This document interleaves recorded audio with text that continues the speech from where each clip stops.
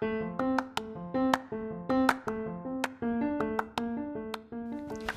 just said that I need to be a presenter. I said I am. Anyway, welcome to the next episode of Voice Notes to Strangers. Hello, everyone. We're in Brixton today, in my flat, and I don't know, it feels a little bit sad here. You think? I was going to say thanks, Barry. Feels a little bit sad. Shall we get on? Yes. Time's against us. So, Barry, you are going to pick... No, I did. I'm sure I've done the last few. No. Oh, all right. Oh, all right then. No, me, you. No, you're going No, for you it. go. No, you go. Oh. No, you. No, you go. Oh, she's gone. All right. Hurt people. Hurt people. Ooh. Say it again. Hurt people. Hurt people. Hurt people, hurt. So, as in people who are hurt will hurt other people. Others. Yeah. Right. Where do we start? Oh, okay. Have you ever been hurt? Have I? Yeah. Well, I think everyone has. But when I first read that, I had an image. How amazing is it, by the way? Hurt people, hurt people. Yeah. Like they're the same words. Such a good play on words. Sorry, go on. You were Yeah, saying. I instantly thought of bullies. Yeah, bullies bully. Yes. And I'm just thinking, not that I was ever severely bullied or anything like that, but I have had instances where I've felt bullied. And sometimes, it does help, later on in life to then think back and say those people obviously going through something themselves to... But you can't think that in the moment, You can't can think you? that, You just no. want them gone. Yes. I also think often insecure people will hurt people. Well, I'm struck to mask by... their insecurities. And I hate to generalise here, but I am a relic of the LGBT community, and I think there are a lot of hurt people in that community, because society hasn't accepted them for a long period of their life, and there's something around marginalised groups, I think, in society, which I'm going to sort of wave the pride flag a little bit here, in that sexuality is one of the only groups really where when you're born you've got no tribe. So you discover your tribe much later on, like maybe in your teens, and nowadays a lot younger because of media and acceptance, but certainly when I was growing up in the 80s, you only realise that you could be gay like 20 years later. So other groups, they can find their like-minded people or their cultural backgrounds or their religious beliefs or whatever it is, but I think there's a certain difference there about all society not accepting you, and that makes you feel very hurt, very angry. And I think that's why a lot of gay people, and again generalising here obviously, but a lot of gay people can be quite abrasive, can be quite hurtful, can be quite self-destructive, can be quite destructive generally. Yes. Because there's a lot of that hatred, that hurt, that pain, that damage that's been fostered, and I'm talking from experience now, right? Yeah. That's been fostered up within you, that has to be released. It's like an expression or a transfer of energy that negative energy either builds up within you, Yes. and you pop off this earth, or you transfer it somehow. It's an awful thing to admit, but I've definitely hurt people. You know how there is that stereotype out there of gay men who can be very fast and witty with their comments, and also quite helpful. I hope I'm not... Nice to meet you, darling. I hope I'm not... I hope this isn't of course there's coming a stereotype. across in the wrong way. It's coming across perfectly straightforward. There are. I guess because I'm in some way very much in admiration of it, because I'm like, wow, how are some people just so fast like that? Like I almost want to adopt a lot of that. And Dahlia just hit the phone, don't worry. She's that angry. And I think also if you have, well, actually, no, what this goes into what it's saying. If you've been hurt a lot, you will be able to be more fast and more.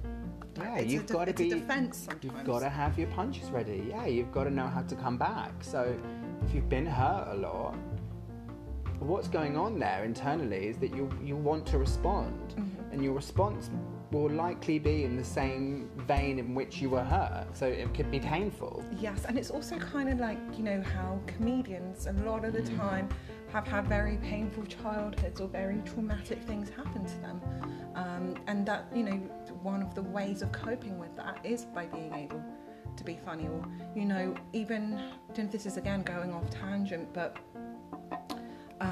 I'd experienced death in my family and a lot of loss in my life, and sometimes when talking about loss or death, I can add a touch of humour to it. That black humour. Other people will look at me in shock, whereas people who have also gone through, who have also had losses, will be able to laugh with me, because we'll know there's obviously an element of not being serious, really serious about it, but also just being able to take it with a pinch of salt. It's your coping mechanism at times, but I think it makes other people feel very uncomfortable if they haven't had that same experience. I recently was talking in front of a bunch of peers and colleagues at this thing. I can't even really say what it was. It was ridiculous. Anyway, love to you all out there. And I told a story about my life, a real life story, but it's quite a dark story, but I used humour all the way through it. And we then had to critique each other. So I was critiqued for using really dark humour. And it was really hard, because I just thought... Can you give us an example of one of the things you may have said?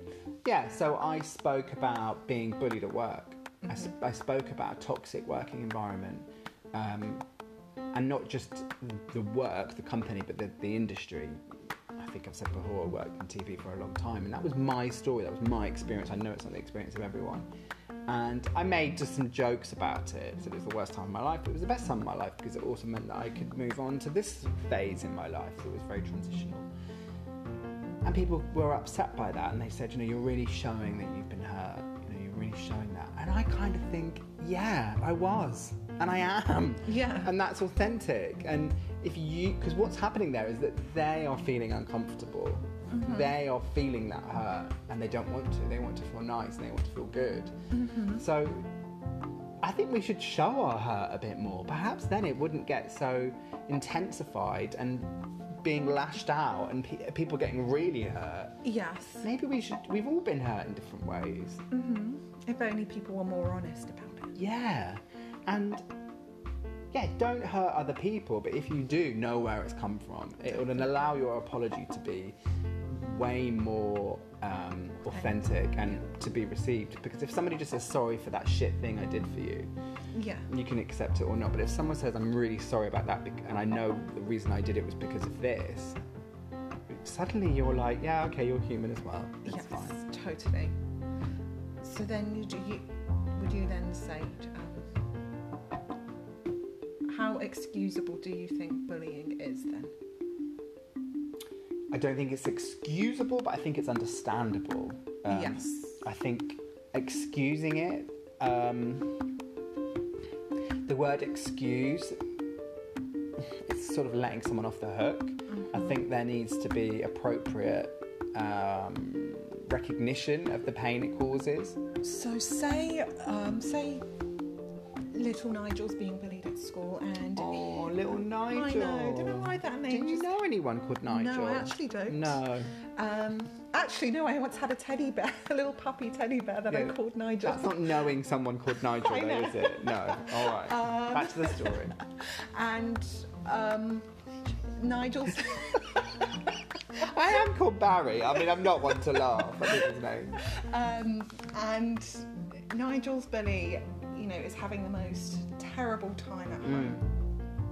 How do you think the school should react to this bully? That, you know, he's giving Nigel a very difficult time. He's harassing him. He's making Nigel not want to come to school. Yeah, I think both children have to be dealt with independently, and I think it's a different course of action. Yes. Would you say he should be punished though? Yeah, I don't think it is always punishment. I think acknowledgement, because I think my feeling is that bullies need attention in some way, and it's serving a need. So if you can recognise that, because punishment can be recognition, but then it's just perpetuating hurt. because you're hurting somebody for hurting somebody, and as we know, hurt people. So Yes. I think it just needs to be recognised. I do think, though, without going too political, that schools don't have the resources or the capabilities anymore to be able to handle these things, unfortunately. So it's pushed back into the realm of the family, or at least it's pushed out of the realm of the school. And so therefore, is it being dealt with? Did you mean, was there an element of that in terms of schools no longer, in back in the day, schools could be physical, teachers could be physical? No, I don't mean in terms of punishment. I mean in terms of resources. So who's actually going to handle that? Yeah. Who's actually around to pick up on this kid picking on Nigel? I see what you're saying. You know, and what and then- therapy could potentially Yeah, who's going to be? go and talk to the parents? Who's going to get into that, I'm I sure see. there's a lot of bureaucracy. I live with a teacher, and he left teaching. He was a very young, very senior teacher, loved his job, still is a teacher, really, is how I see him. He has a different job now. But he left because the resources became completely unbearable, and he was finding that he was being hurt by the system. Yes. And how could he stand up in front of all of these children and not express that pain, So he made this decision, these are my words, but he made the decision to just remove himself from that. Well, as a hurt person, as he was a hurt person, a hurt teacher, he hurt the system in a way. Don't you love it when you can hear in Dahlia's voice that she thinks she's cracked it? She's got a little clever thing. Well, no, you're right. But we're all hurt, right? And we all so it's about managing how we hurt others, how we manage our hurt. Therapy is a good thing, isn't it? But also art and fun and play and Definitely. sport actually is one. Get out that built up anger and energy. We're running over again.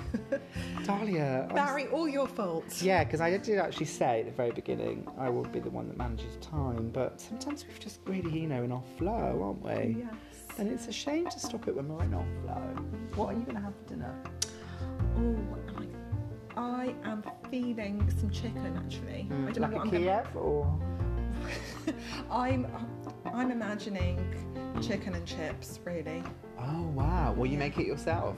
I'm feeling a Nando's actually. You're feeling Nando's. Yes.